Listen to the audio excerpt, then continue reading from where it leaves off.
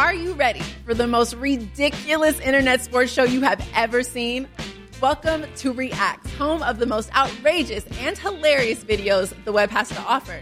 So join me, Rocky Theus, and my co-host, Raiders Pro Bowl defensive end Max Crosby, as we invite your favorite athletes, celebrities, influencers, entertainers in for an episode of games, laughs, and of course, the funniest reactions to the wildest web clips out there. Catch Reacts on YouTube, and that is Reacts, REAXX.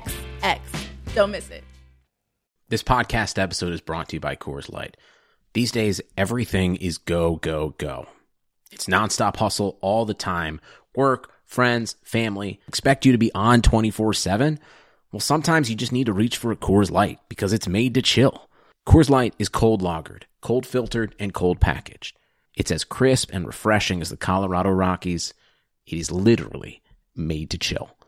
Coors Light is the one I choose when I need to unwind. So when you want to hit reset, reach for the beer that's made to chill. Get Coors Light in the new look delivered straight to your door with Drizzly or Instacart. Celebrate responsibly. Coors Brewing Company, Golden, Colorado. Regressing to the mean since 2015, it's the Hockey PDOcast with your host, Dmitry Filipovich. Welcome to the Hockey PDOcast. My name is Dmitry Filipovich, and joining me is my good buddy Jonathan Willis. Jonathan, what's going on, man? Hey, good to be here again. Yeah, it's been a month or so since we chatted. I thought we'd go through the fun exercise today of doing slight power rankings, and I know that whenever you do something like that, I mean, people obviously love lists, but you run into the problem of people taking stuff way too literally and are going online and arguing about how we said that their favorite team is 3 spots lower than they really should be in their eyes. So we're going to try to avoid angering too many people. Hopefully we'll use this more as a launching pad for a discussion about the various teams. But before we get into that, I did want to have a quick chat with you about a fun development that happened in the hockey world yesterday, and that's that our buddy Thomas Drance got named the VP of Communications and PR with the Florida Panthers. Yeah, I was wondering if you're going to ask me about that. Obviously, I think it's a great hire for Florida. Tom, for those who didn't know, was running the Nation Network previously, which is Oilers Nation, Canucks Army, all those websites, and he did a great job of that. And of course, he's done fantastic work for Sportsnet. And hiring him in a media relations role is good. He's really good at sort of juggling writers of various degrees of statistical awareness and, rage issues and all that good stuff. So I think he'll be a good fit in the role, and I'm really happy to see him get hired.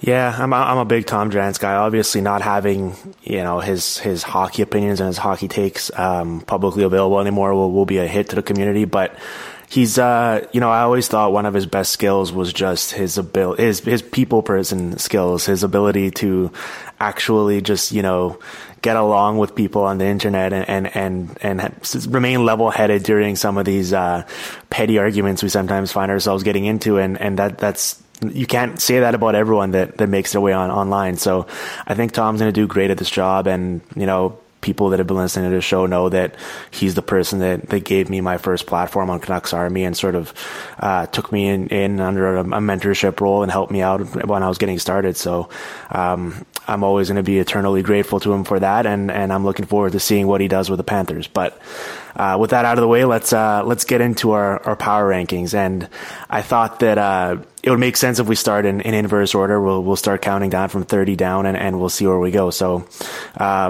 I don't think we're going to have very much argument here that, I put 30 and 29 together just because I think that it's tough to separate them. But I think that the Avalanche 30 and the Coyotes 29 seems like the way to go here. Oh, I disagree entirely. I have the Coyotes 30 and the Avalanche 29. So, yeah, big argument time, right?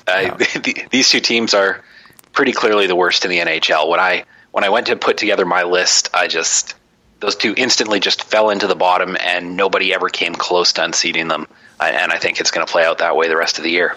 Yeah, which is nice for our purposes that we didn't have to spend too much time thinking about it. But I definitely agree that the Avalanche have more talent on paper, and you'd think that they should be better. And obviously, preseason expectations, we kind of all knew that the Coyotes, this would be another sort of lost season where they were just going to give some of their young guys some minutes and some experience in the NHL, but ultimately go for another high pick and see if they can kind of be more competitive next season. Whereas the Avalanche, we didn't really know what to expect with them with the coaching change and some of the moves they made this summer, but we thought they'd at least be competent. But I mean, you look at them right now and they're on pace to finish with, over minus 100 in goal differential for the season. And it's just startling how bad they've been. I think for them, the interesting question spinning forward is, do you just sit still and just say, you know what, we're going to go through these lumps and we're going to get a high pick and we're going to see where we're at this summer? Or do you start to indulge in some of these trade rumors we've heard recently for a guy like whether it's Matt Duchene or even a Gabriel Landeskog?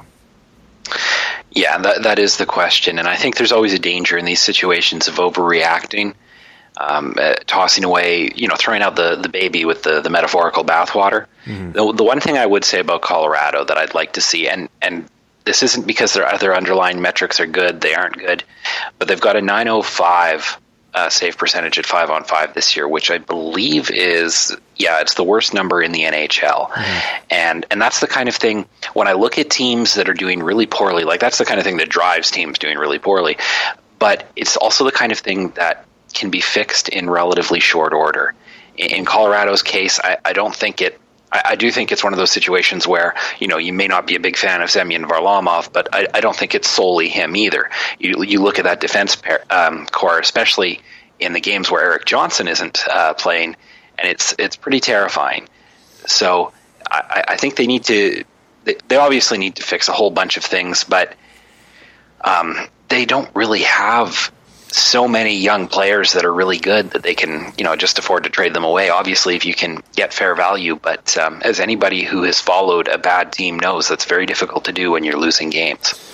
Yeah, and guys like Matt Duchene and Gabriel Landeskog, who would be the prime candidates, because they made it pretty clear that, with good reason, Nathan MacKinnon isn't going anywhere, and they're still holding out hope that Mikko Rantanen is gonna turn into something special for them. But I mean, those guys are 24, 25 years old. They're in their peak years. They're under contract for at least another couple of seasons each at reasonably, palatable cap hits. So I don't think, and when you're trading guys like that, you're not necessarily really trading from a position of strength. You're generally going to be trading for 75 cents on the dollar or something like that. And I don't think that, as you mentioned, the Avalanche are in a position where, they can be trading those guys for need, because it's not like, they're one strong defenseman here away from all of a sudden becoming a contender in the West. Like, they're at the point where they just need to accumulate as much talent as possible wherever it is in the lineup and then figure it out afterwards.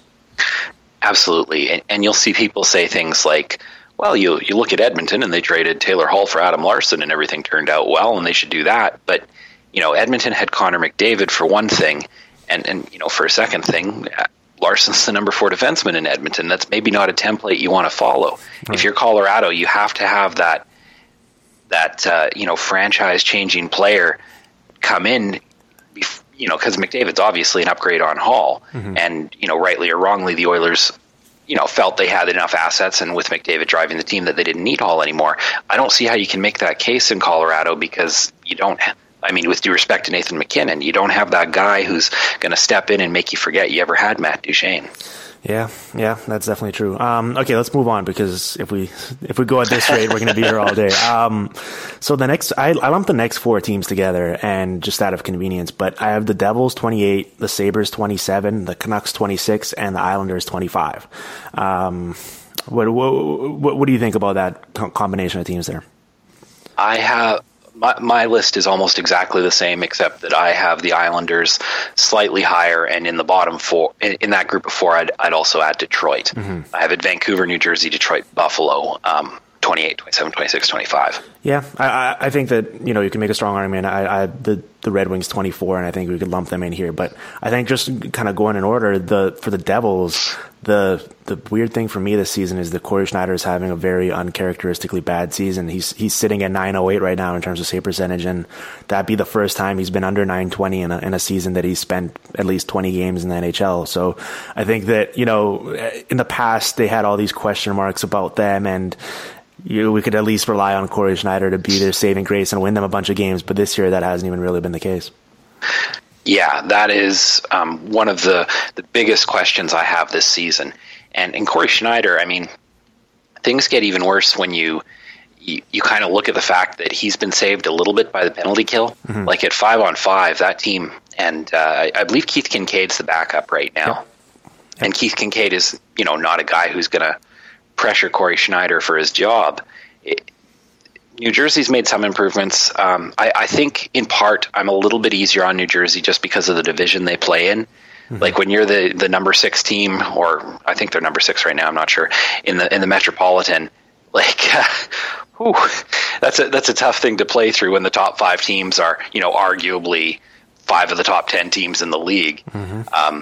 So, and the same thing goes for the Islanders. I have a little bit of slack for them there, but the Devils, obviously, we knew they were short on talent. Last year, I think, was a great year in a lot of ways for them, and maybe they were always going to take a bit of a step back, and you combine that with Schneider's sort of baffling fall off this year, and you end up with what we have. Yeah, and they had that little lull there. They've started playing a bit better, or at least winning some games recently, but they had a stretch there in December where they just couldn't really buy a break. So I think that, we'll see where they go, but I feel pretty good about them where we have them here on this list. The Sabres are interesting to me because if you look at them, their big problem this season their goaltending has been really good, and the issue has been they just can't really seem to score any goals. And I think that's a little odd considering that if you looked at this team's composition heading into the season, the strength of their team would clearly be their forward group. But obviously Jack Eichel missing the first 20 or so games of the year, and Kane, O'Reilly, and Ennis have all missed extended periods of time throughout. So, they've been decimated by injuries, but they should be better than they are just based on the collection of talent they have. But I guess, you look at that blue line and they don't really have guys that can move the puck or skate or really do much beyond a guy like Rasmus Ristolainen. So I think that's an area of need that they're definitely going to need to look to shore up in the coming years. Yeah, and even Rasmus Ristolainen, he's a guy who, there's some skepticism towards him in analytics circles, and I always sort of thought it was unwarranted. I actually went to write a piece about it, and I sat down and I watched 3 or 4 games, like all of his shifts over 3 or 4 games, just tracking him really closely, and I went, I don't think I can write this piece defending him because he's got so many rough patches still to his game, and it's not all Josh George's fault. The other thing with Buffalo I'd point out is I think you really see the lack of defensive quality on the penalty kill. And this ties into having a young team up front in a lot of ways. They are the worst team in the NHL in terms of goals against per hour in 4-on-5 situations. And in terms of Fenwick against per hour, they're 14 shots worse per hour than the New York Islanders, which makes them the worst team in the league. Like, the penalty killing unit's atrocious. And, goaltending at 5-on-5 is only going to bring you so far when you're getting caved in those situations. Yeah, I wonder about a penalty killing unit like that because, for a power play, for example, you can say that, skill is very important, although we're seeing with a team like the Columbus Blue Jackets this season where sometimes if you just put the right chess pieces together, you can kind of have a better product than if you had just a bunch of superstars. It's not necessarily, skill isn't necessarily the most important thing there. But for a penalty kill, I wonder, how much of that do you think is just coaching? Because it seems like you could inconceivably, if you're running a good system there and you have everyone kind of working together, it could be at least not that dreadful as they've been. I find it hard to believe that the players they're using on the penalty kill are just so bad that it's overriding everything. Yeah, that's a fair question. I think the thing I would say is they're not that different from last year, and they were 20 shots per hour better on the penalty kill last year, which is right. 20 Fenwicks, so missed shots and shots on net. So I wonder if something's changed there. I haven't had a chance to, take a really good look at their 4-on-5 configuration for this exercise, but it is a good question, one well worth asking. Yeah, I don't know if a deep dive on the Buffalo Sabres penalty kill woes is going to be driving traffic for our employers. That's why people tune in here, right? Exactly, yes. So moving on to the Canucks, they're 3 points out of a wild card spot right now, which I find very amusing because they're objectively one of the worst 5 or 6 teams in the league by pretty much any single measure. And I think that the key for them here is to avoid deceiving themselves into thinking that they're actually in the hunt. It's one thing for them to have a brave face with the media and say that, they are going to try to compete here and try to do this quick rebuild on the fly rather than bottoming out. But it'll be fascinating to see how they approach this if they're still around this position near the deadline, because last year they didn't really sell off any of their parts, and I thought that was a big miscalculation on their part that they didn't get anything for guys like Radim Verbata and Dan Hamhuis. And they have a few pieces here this year where they could conceivably trade, a guy like Yannick Henson if he comes back from injury, or Alex Burrows if he keeps playing as well as he has lately. But I mean, the thing with Benning, the dirty secret is, for a guy who's heralded as, being a draft guy that's going to come in and do big things for them in the draft, he's been sort of siphoning off picks more than he's actually been acquiring them during his time in Vancouver. So I think that how they proceed, especially around the trade deadline, is going to be the fascinating thing with this team. Yeah, is this your way of saying you weren't a fan of Lyndon Vey for a second round pick? That strategy is not doing anything for you. Well, funny enough, I actually defended that trade a little bit at the time. Obviously, in hindsight, it wound up working out horribly. But I mean, at the time, Vey was a guy in his early 20s who was producing very good numbers in the AHL, and I think that if they used that second round pick to get a guy who was basically Lyndon Vey, we would be deeming that a successful pick. So I think that, obviously maybe it didn't have the upside that you would have hoped for, but at the time I thought it was a pretty defensible trade. But the thought process is right there, where if you're a team like the Canucks, you just want to be stockpiling these picks and getting as much young talent as you can, as opposed to trying to find a Band-Aid approach.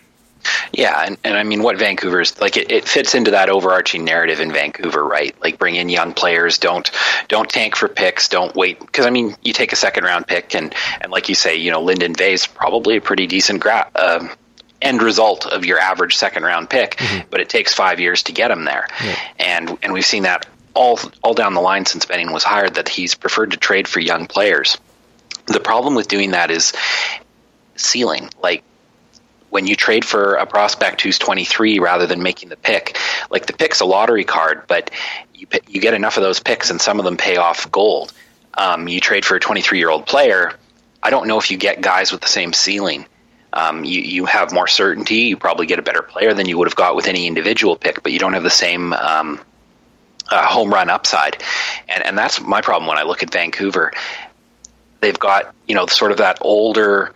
They've got a few old players that are propping up the tent, and then they've got a bunch of guys whose upside. I'm not really sure that, Brandon Sutter and Marcus Granlund and Sven Baertschi are the nucleus of a great NHL team. And if you're not trying to build a great NHL team, I'm not really sure what you're doing. Right. That's the problem with them. Like, they've made a big stink about not thinking that this market in Vancouver is willing to sit through a rebuild and sit through them bottoming out. But, they're making all these moves for these sort of tangential side complementary pieces, but they don't have that next wave of a core. They're still relying on the Sedins way too much for guys that are already in their mid-30s and are on their last legs, and there isn't really a plan for what's going to happen after that. And the only way you really get those players is generally by bottoming out and getting high picks. Like, it's tough to make a trade like that where you're trading for Brendan Sutter and all of a sudden expect that he's going to turn into a number one center for you. Like, that's just not how things work in the salary cap world. So I think that they'd be served well to take their time here and actually think about stuff, because they could really set themselves back years if they keep on this path. With the Islanders, they have 1 year left to basically convince John Tavares that they'll be able to surround him with enough talent to legitimately compete here during his prime years. And I think that should ultimately be the thing that they have looming over their head, and the thing that they should be catering towards. Yeah, I mean, that's obviously sort of a ticking bomb for the Islanders team. I wonder a little bit, new ownership, if we're going to see a shakeup there. Like 2 years ago, the Islanders were a team that people like you and me were just raving about as being on the upswing, as potentially, well, at least I was, a potentially great team, all these good young players, and the rebuild has just sort of fizzled. And they've been better of late. They have, pretty decent goaltending the last while from Thomas Greiss, and but this isn't a good team by 5-on-5 at puck possession, and they should be, given their age. They're getting by on sort of power play and goaltending, and they have to be more than that. The Islanders, I don't say this very often because this season's actually been a welcome change of pace because we haven't seen a whole bunch of coaches fired. Mm-hmm. But the Islanders are one of those teams I'd love to see with a different coaching regime, just to tell if somebody else can get more out of this group of players, because so many guys are having awful years. Has anyone kind of oscillated more between us thinking he's actually smart and done a good job and being very skeptical of his moves than Garth Snow over the past however many years? Because like for a while there, they were sort of this team that was very progressive and doing a lot of smart stuff. One thing was the draft, but they were obviously, they were there to sort of benefit from the Capitals not really having a place for Nick Leddy, and they were making smart moves like that for a while there. But then, I mean, just the amount of money they devoted to guys like Cal Clutterbuck and Casey Cizikas is very indefensible in my mind. And I'm just like, I still don't, for a guy that's had the job as long as he has, I still don't even really know what to think about Garth Snow as a hockey mind, which is an interesting thing to say.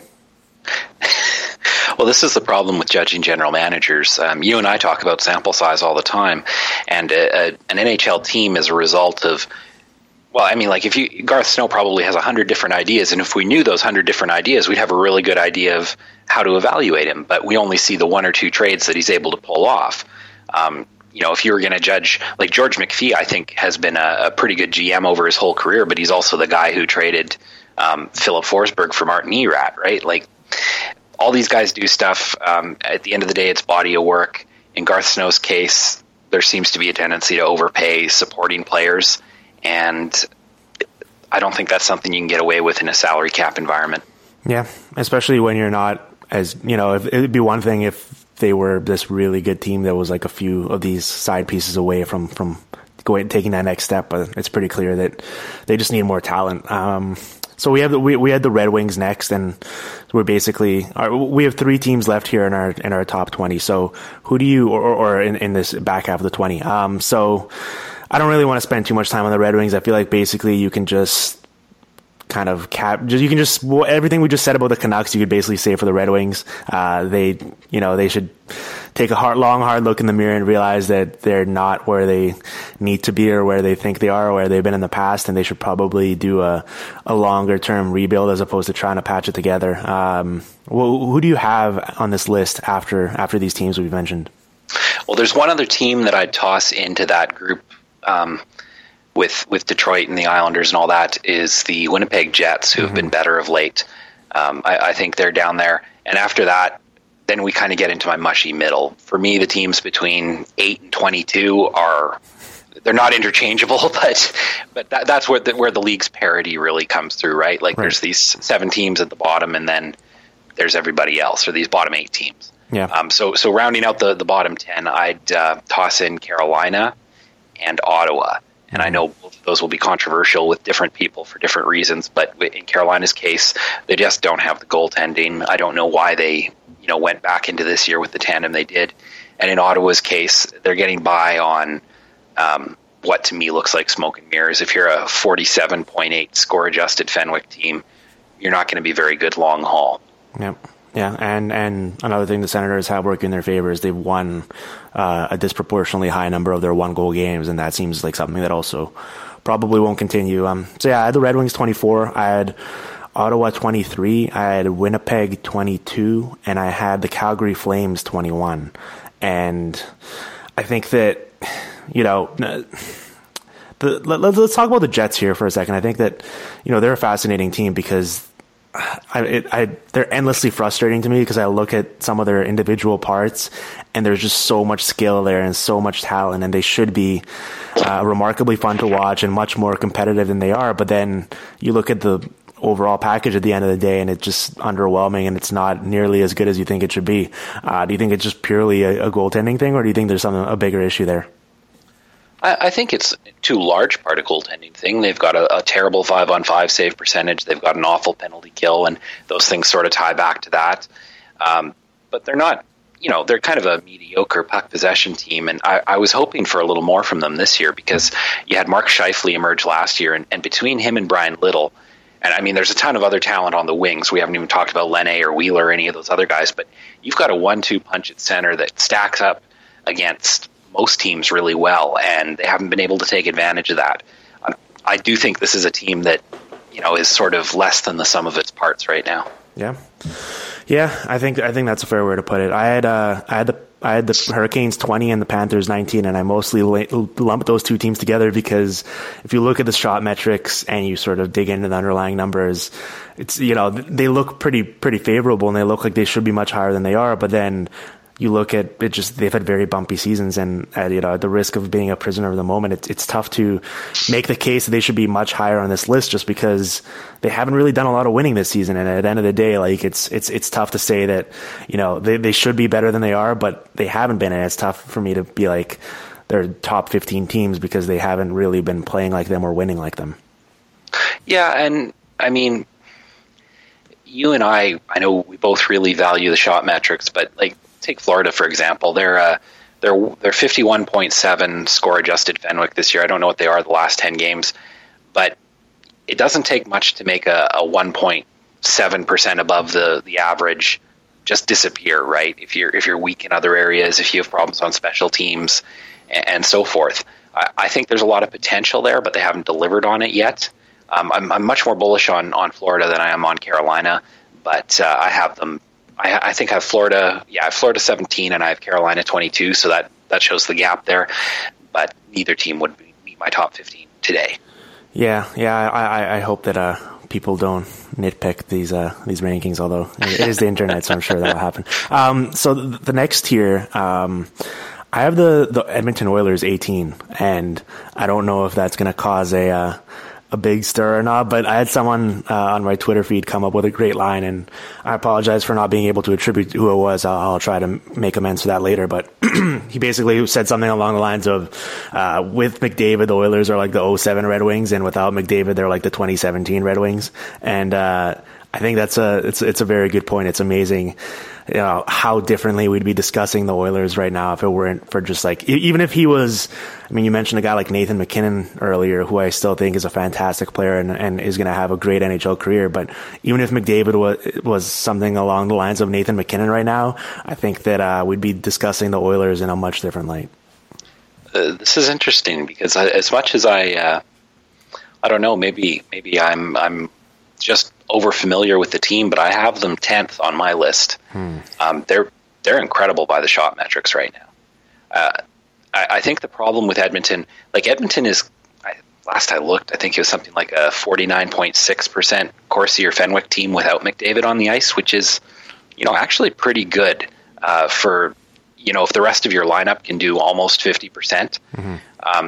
I do think the problem with Edmonton is fragility. McDavid drives their 5-on-5 scoring. McDavid drives the power play. Like, the power play was miserable early in the year before, McDavid sort of took over.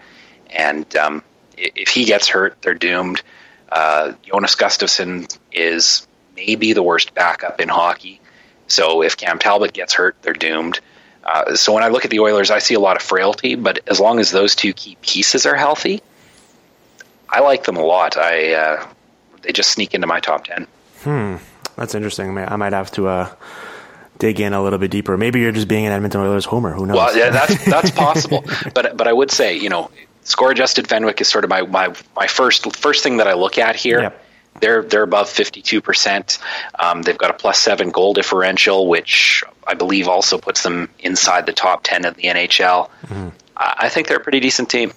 Yeah, that's fair. I mean, listen, I as you mentioned earlier, I have them 18, and I think that if you just made a very compelling argument for why you think they should be 10, and I think that there's this massive tier here of teams where it's like, there's basically 10 to 15 teams where it's like you could go either way with them, and I think that as long as you make a compelling argument as you did there, it's totally fine. Like, it's tough to be up in arms about it. So if you want to bump up the Oilers a few spots and say that our consensus here, our aggregate is 14 or so, I think that I'm perfectly fine with that too.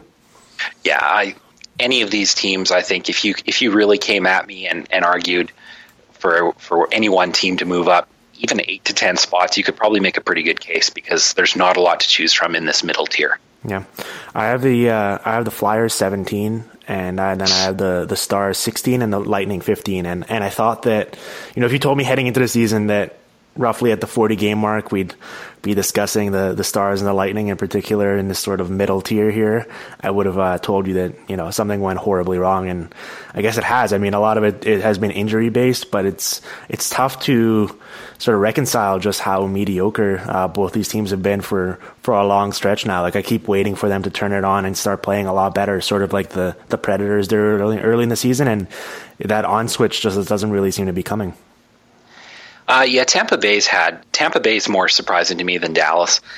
I think with Dallas, we knew that they had goaltending issues, and we also knew that that their defensive retooling, where they basically jettisoned all the veterans, was dangerous. Having said that, the Stars are 7-5-1 since December 1st. They've got a +6 goal differential over that span. So I think maybe we have seen the Stars turn a corner a little bit, but they were so bad early on that it hasn't really trickled through to the standings. Tampa Bay, I'm much more concerned about. I know Steven Stamkos is hurt. I know they've been just racked by injury, but most of the injuries have been short term. I expected them to be a better club than they are.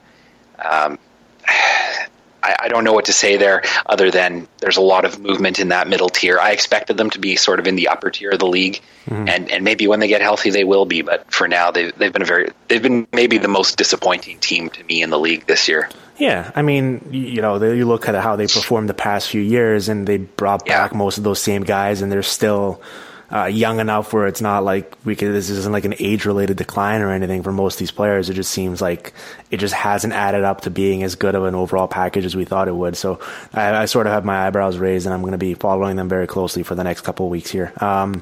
So we're into the top half now, and I have a tier here with the Maple Leafs, the Bruins, and the Rangers, and they're obviously very different teams, but I just couldn't.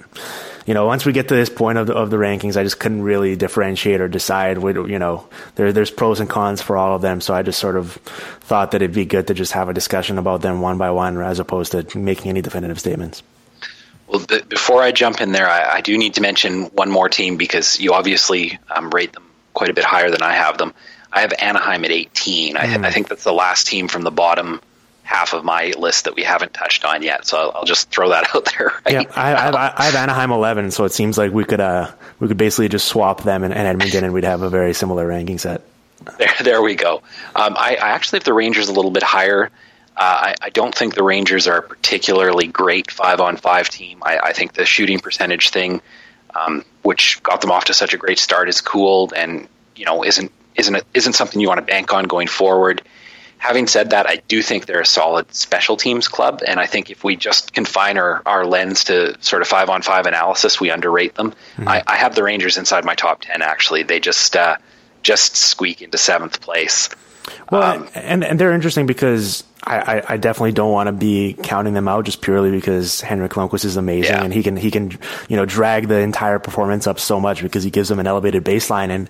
And the other thing, as you mentioned, is at 5-on-5 they've struggled recently, and the shooting percentage has come down. But I think a lot of that is probably they've been missing Zibanejad for a while now, and Buchnevich and Rick Nash has been out of the lineup. And the thing that made them so special early in the year was their just relentless ability to roll 4 skilled lines and just play with so much speed in that counterattack style game that they've been playing for years. And it was just, teams were having a really tough time adjusting to the speed they were playing at and being able to account for all 4 of those lines. And obviously when you start taking out some of those components and putting them on the shelf, it diminishes everything they're trying to accomplish. So I think that once they're healthy, I think they're going to get back to maybe not being as scoring 5 goals a game like they were in the first quarter of the season, but they'll resemble much more like that team than they have recently.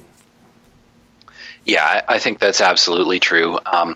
Zibanejad is such a huge piece, and he was playing so well for them early in the year. It's hard to quantify his loss, and I think there is more potential there than we've seen of late.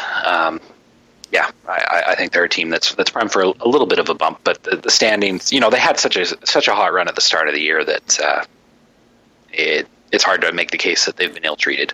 I think the Bruins are an interesting discussion point for us because, if you look at the shot metrics, they are I think they still might be leading the league, and if not, they're right up there. And they compare pretty favorably well to some of the best teams we've seen since 2007, basically. But they also at the bottom of the league in terms of shooting percentage. And on the one hand, you look at the roster and there are definite holes in the team in terms of talent. Like, it seems like a lot of what they have going on is very Los Angeles Kings-ish, where they're dominating possession and they're kind of grinding teams down. But we should expect them to have a low shooting percentage because the guys taking the shots aren't up to snuff. But at the same time, you look and guys like a Brad Marchand, for example, is shooting way below his career average, and you would sort of expect that we have a large enough sample of him that he should be over time shooting at a higher clip than he has so far. So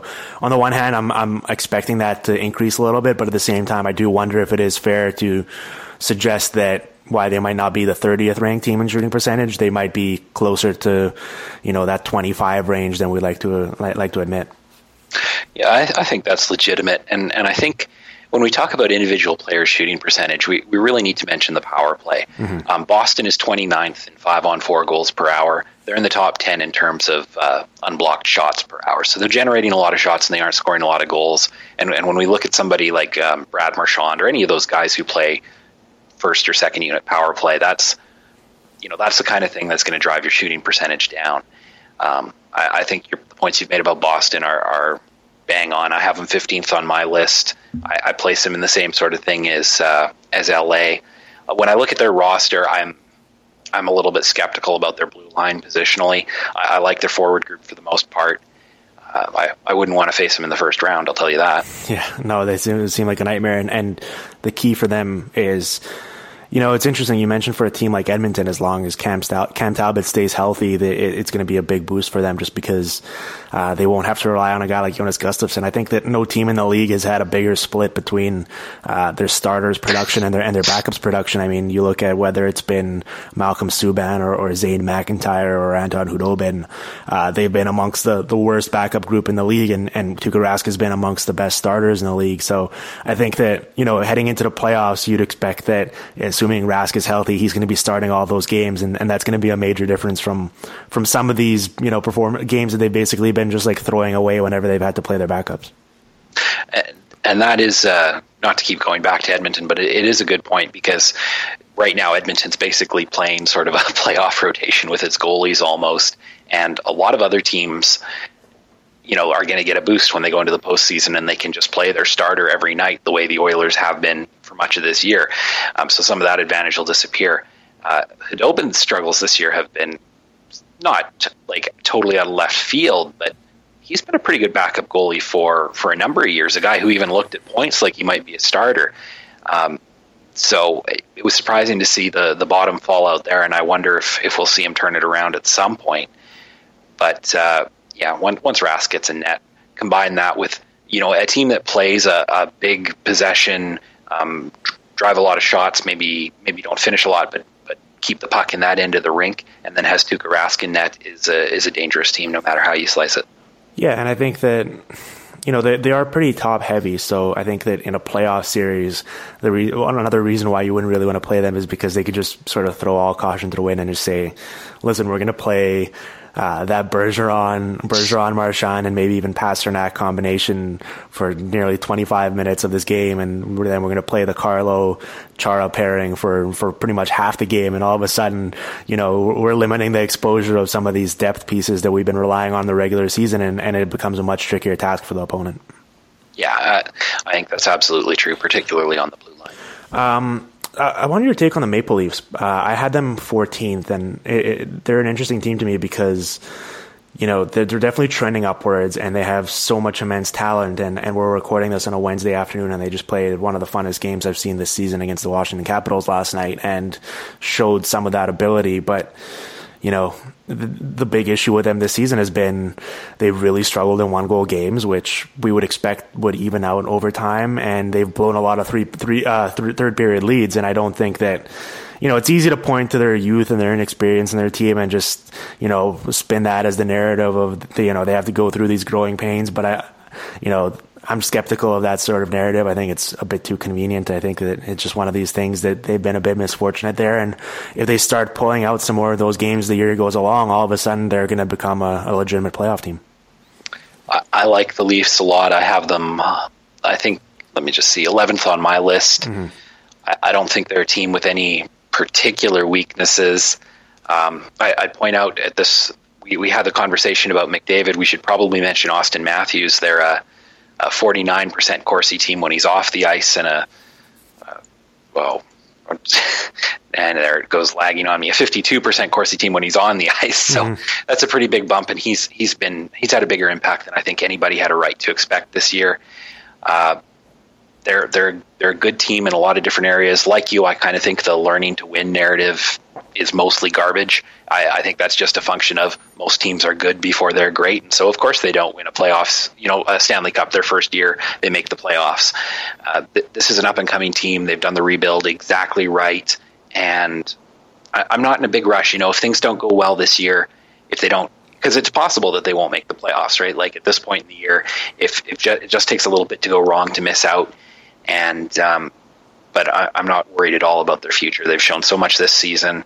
And the one-goal games thing, when you see a team that loses a lot of one-goal games, it's only a matter of time. I think the Kings were the worst team in the league in 2011-12 when they just squeaked into the playoffs and ended up winning the Cup. So that'll turn around. Yeah, that's a fair point. Quickly on the Ducks, because I had them in this next spot here at 11, and, it's tough because I have a tough time sort of separating these two thoughts. One is with the team that they actually are using right now, and the other is the team that they could be using if Randy Carlyle wasn't their coach. And I understand that's a bit unfair because Carlyle is, unless something catastrophic happens, will probably be their coach for the remainder of this season, considering that they just brought him in. And it's tough because, I think that they could see a massive boost in performance if they just stopped playing guys like, they're relying on that pairing of Kevin Bieksa and Corbinian Holzer for some reason when they have guys like Shea Theodore and Brandon Montour and all these much more talented, much more appealing options in the back end, just sort of toiling away in the AHL. So I think that, if you or I or someone more capable was running this team, I think that we could, there's a path towards inflating their performance here. But unfortunately with Randy Carlyle here, it's very suspect. I noticed something a bit earlier, and it's that Ryan Kessler's playing like 22 minutes a night this season, which is pretty insane for any forward, let alone a guy with as many miles, as many years as he has on his odometer. So, if he breaks down just because of their relying upon him so heavily, it's going to be pretty disastrous for them. I haven't put a lot of... I didn't put a whole ton of emphasis on, what they could do versus what they are doing. I think they're a little top heavy up front. So I do, I definitely see the dangers in playing Kessler 22 minutes a night. Yeah. But then when I kind of look at their lineup, I go, well, if you don't lean on that top six, what are you doing? Right. Right. And on the blue line, Kevin Bieksa it's a problem, but it's a third pairing problem right now for the most part. When I look at the Ducks, I think that they're not that far away from being a great team when I look at the roster. But the performance this year, which is all that, because like you said, Carlisle's going to be the guy all down the line. They're one game under 500. They're 2 goals under break even. They're half a percentage point off by score adjusted Fenwick. I have them 18th. They're not playing in a very good division. And when you're just a touch below mediocre in the Pacific Division, you're not a very good club. Yeah, and it's frustrating because it's mostly self-inflicted. Like, they are very top-heavy and need to rely on their top six, but it's because they had a dreadful summer. Like, you look at what they did, and it's like their big moves were bringing in Jared Boll and Mason Raymond, and it's like an Antoine Vermette who's really, really washed up at this point, and it's frustrating because for a lot of these teams, we mentioned, we were talking about the Canucks, for example, or the Red Wings or who have you. We're saying, they're making all these sort of complementary additions, but they're missing the core or the guys that are actually going to move the needle for them to rely upon up front. And the Ducks have that. And unfortunately, they haven't been able to surround them with guys that can actually play. And I think that's, as a hockey fan, pretty frustrating. I think we had this discussion with Colorado, and I think that it's even more appropriate to Anaheim. This is a team that's woefully unbalanced forward to defense, right? Like, this is that rare NHL team that can look at its blue line and say, okay, we've got some good pieces here with high value, and they could probably do something about their forwards right now. I know they're not going to trade Cam Fowler because he's having this phenomenal year. This, to me, is the year you trade Cam Fowler because his value is so high. And I think Hampus Lindholm can slide into that first pairing role no problem at all. So they're a team I'm going to kind of watch at the deadline. I think if they don't make a move to shore up the front end right now, particularly with Perry and Getzlaf and Kessler all at the ages they're at, I think it'll be a missed opportunity.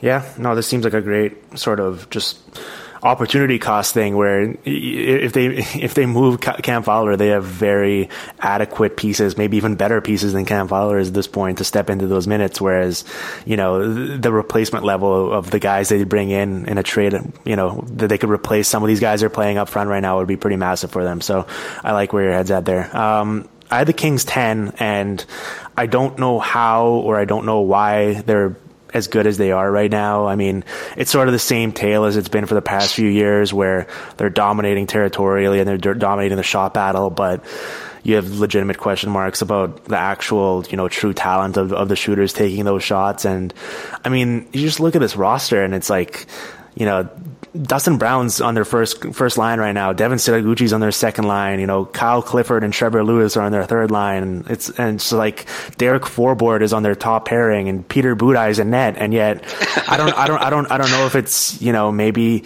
we should give half of the credit to guys like Doughty and Kopitar because they're just, dragging everyone along for the ride. And, maybe a lot of it is just Daryl Sutter being a mad genius who's pushing all the right buttons. But I think that the system they have in place lends itself really well and is an interesting discussion point to, you pay for talent and you pay for goal scoring and you pay for those sorts of things in this league, but they have this system in place where it seems like they can just interchange a lot of these guys and be competitive on a nightly basis, and there's something to be said for that.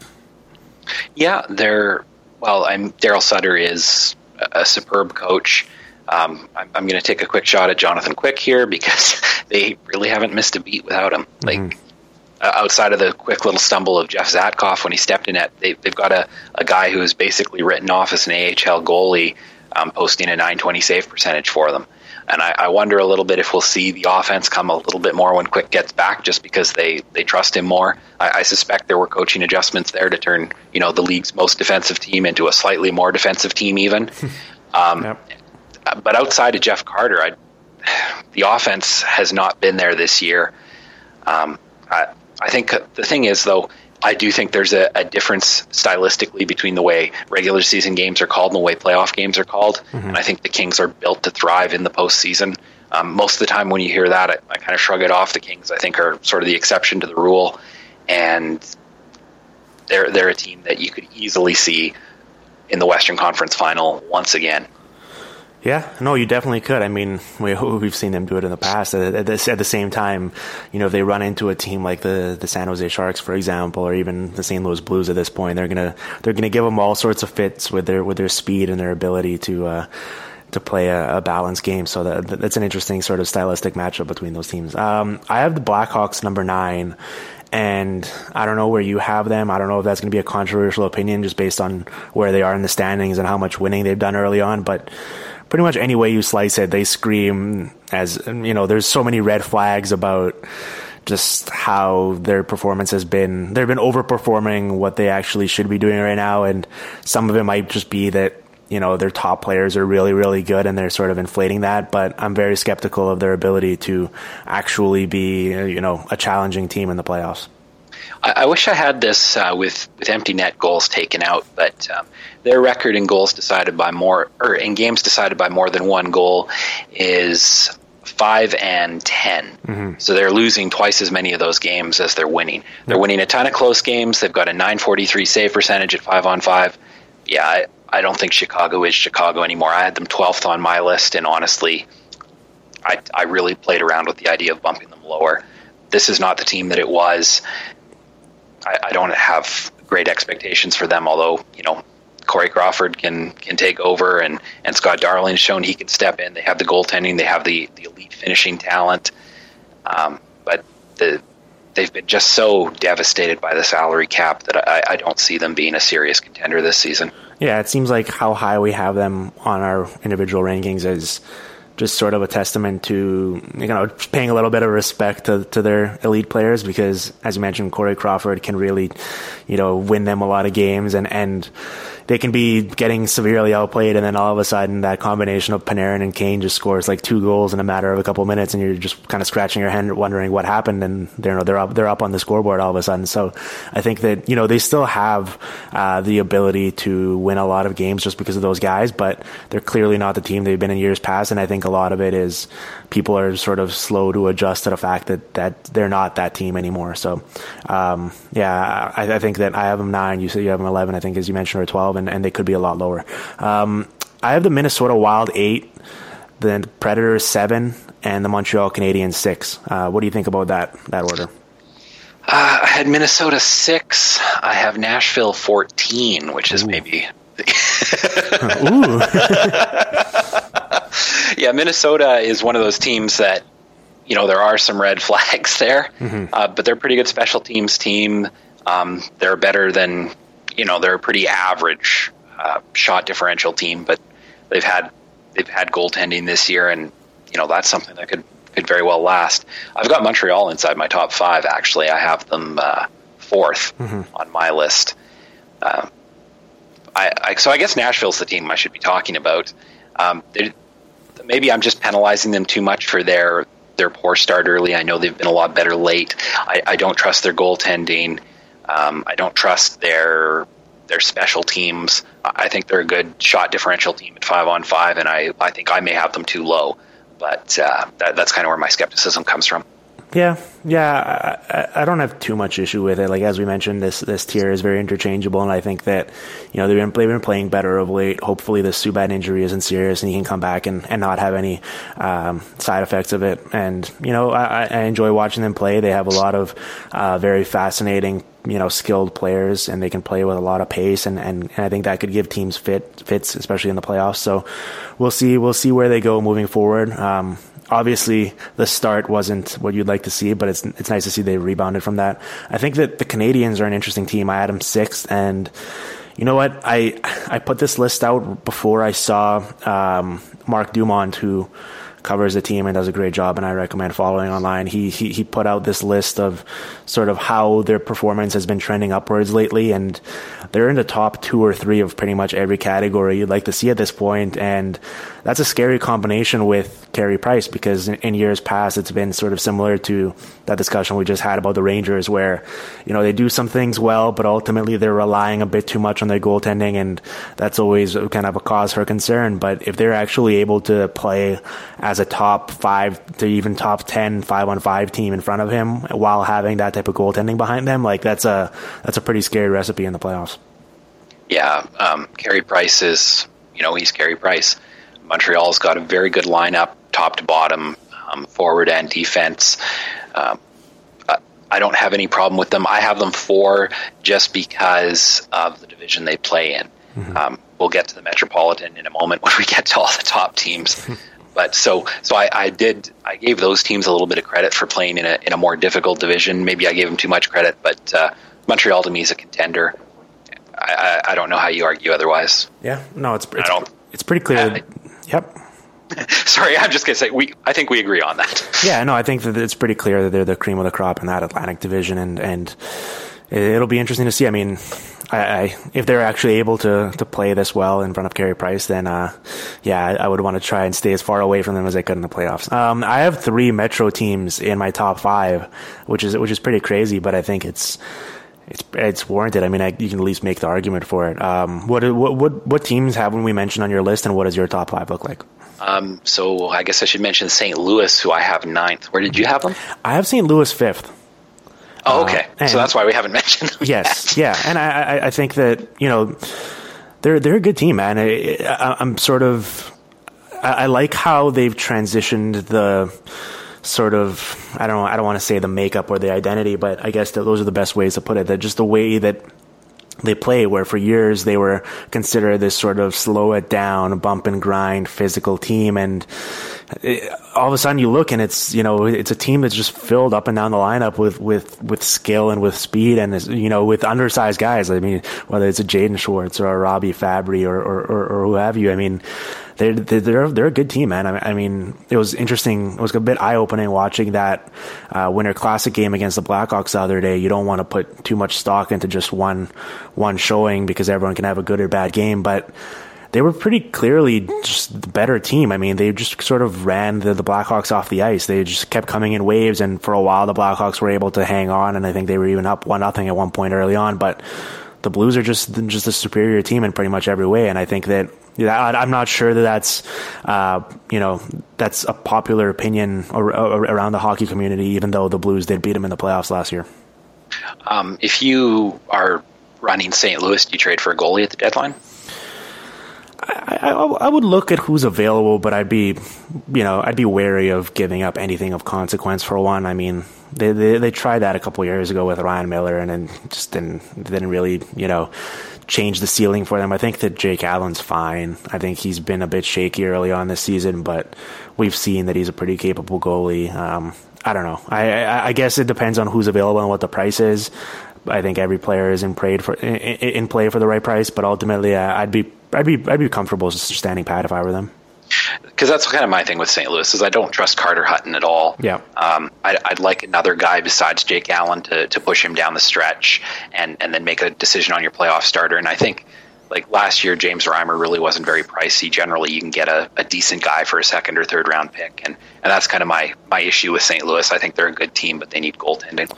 Well, they're in a little bit of a tricky spot because we went through this last year with them, and they stood pat with a guy like David Backes, for example, because we discussed whether as an impending UFA whether they would consider ever trading him. But it's tough when you're one of the best 5 to 10 teams in the league and you actually have a legitimate shot come playoff time to give away a guy like that for future assets. So I understand why they just sort of sat pat with the team they had. They made it pretty far in the playoffs and they wound up losing him for nothing. But it's going to be tough if they lose Kevin Shattenkirk this summer, which it seems like it's heading that way. I mean, I would personally pay Kevin Shattenkirk if I were them and then try to figure out and move other pieces, but it's going to be tough to fit him in with the amount of salary they're giving to other guys on that blue line. And, if he walks for nothing, like that's going to be a pretty big blow to that team. Yeah, I think they have to hold on to him for now because, asset management is all well and good, but when you have a window where you could win a cup, and they could win this year. Yep. But I do think they're better positioned than most teams to replace him with Pietrangelo and Parayko. I'd personally trade Pietrangelo and keep Shattenkirk, Parayko on my blue line, but I think they're not in a bad spot and they don't really have a choice but to keep him. Yeah, no, I agree with that. I love Shattenkirk as a player. So where do you have the Blue Jackets on your list? I have them number 1. Whoa, Jonathan, you hot takeist, you. Oh my God. I have Columbus, Pittsburgh, Washington 1, 2, 3, and I'm probably I'll freely admit I'm probably a little too much on the Blue Jackets right now. I just watched them play Edmonton last night, and they smoked them. Yeah. It was incredible. That's an incredible team right now. They're just winning, and I figured with the power rankings thing, I could put a little bit too much weight on their recent win streak. But they're a legitimately good team. I think the power play is probably not 10 goals an hour good, but it is better than their shot rates, and their shot rates are pretty good. They've got a decent penalty kill. Sergei Bobrovsky's excellent. They're a very good 5-on-5 shot differential team. They're deep up front. They're deep on the back end. John Tortorella seems to be coaching his safe as death Tampa Bay. Like, I was having flashbacks to the 2004 playoffs watching Columbus last night. They're a good team. Maybe not number 1, but they're a good team.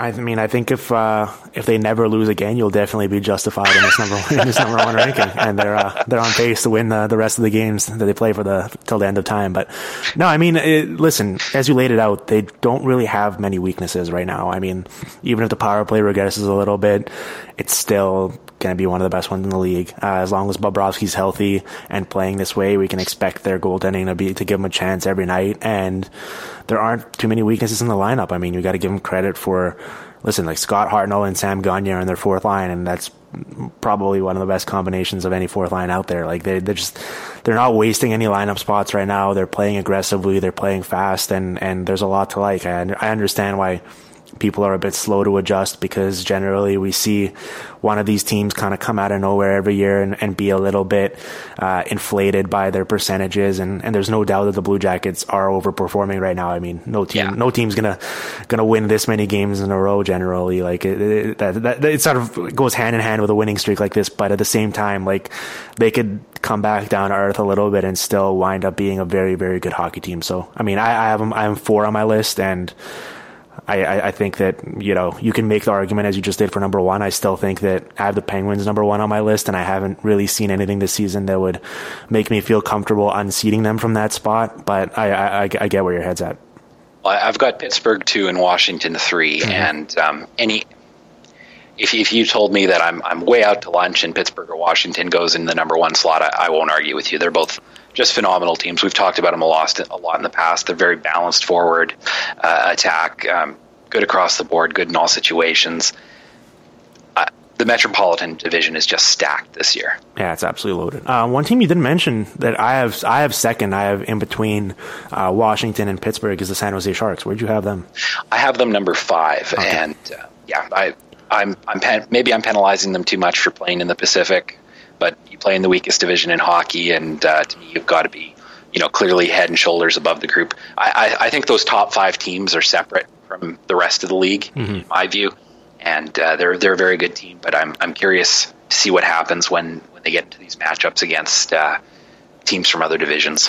Yeah, that's fair. I mean, the thing with the Sharks that I look at is, like, I don't really know what their weakness is. I mean, assuming Martin Jones holds up a net, you know, like last year it was pretty clear that every time they played Roman Polak, who was dragging down Brendan Dillon with him, that was their big weakness, and the Penguins really exploited that with their speed. But, you know, you replace Polak with a guy like Schlemko, and all of a sudden I'm pretty comfortable, and especially assuming that they take Michael Haley out of their lineup in the playoffs and start playing that fourth line of Melker Karlsson, Tommy Wingels, and Matt Nieto. Like, if you're playing that lineup, I just don't really see what that weakness is, and I'm pretty comfortable in them at least, you know, keeping their head above water, if not actually dominating the play with pretty much any single combination of players they have out there, which there's very few teams you can say that about. Yeah, they're a very good team. They were the Stanley Cup finalist last year for a reason. They haven't really stepped back from there. Their power play has underperformed a little bit. They're generating a lot of shots, but they're not scoring a lot of goals. So there's maybe some potential for an even better performance the rest of the way. I like them. I just don't quite like them as much as the other teams we've discussed. Yeah, that's fair. Jonathan, man, where can people find you online and check out your work? The best place is on Twitter at Jonathan Willis. Pretty much all my stuff gets posted there. Absolutely. I definitely recommend people follow you and check out all the great work you do. And thanks again for taking the time, man. It was a fun power ranking. Hopefully we didn't ruffle too many feathers. And it'll be interesting to see. I think we should, it'd be a fun exercise if we revisit this maybe in a month or so, or maybe sometime around the trade deadline to see how much things have changed between now and then. Yeah, I look forward to getting pilloried for my mad love of the Columbus Blue Jackets, and for Chicago fans to come at me with shivs. But it's always a pleasure to come on the show, and it's a fun exercise. All right, man. Talk soon. Take care. The Hockey PDOcast with Dimitri Filipovic. Follow on Twitter at Dim Filipovic and on SoundCloud at soundcloud.com/hockeypdocast.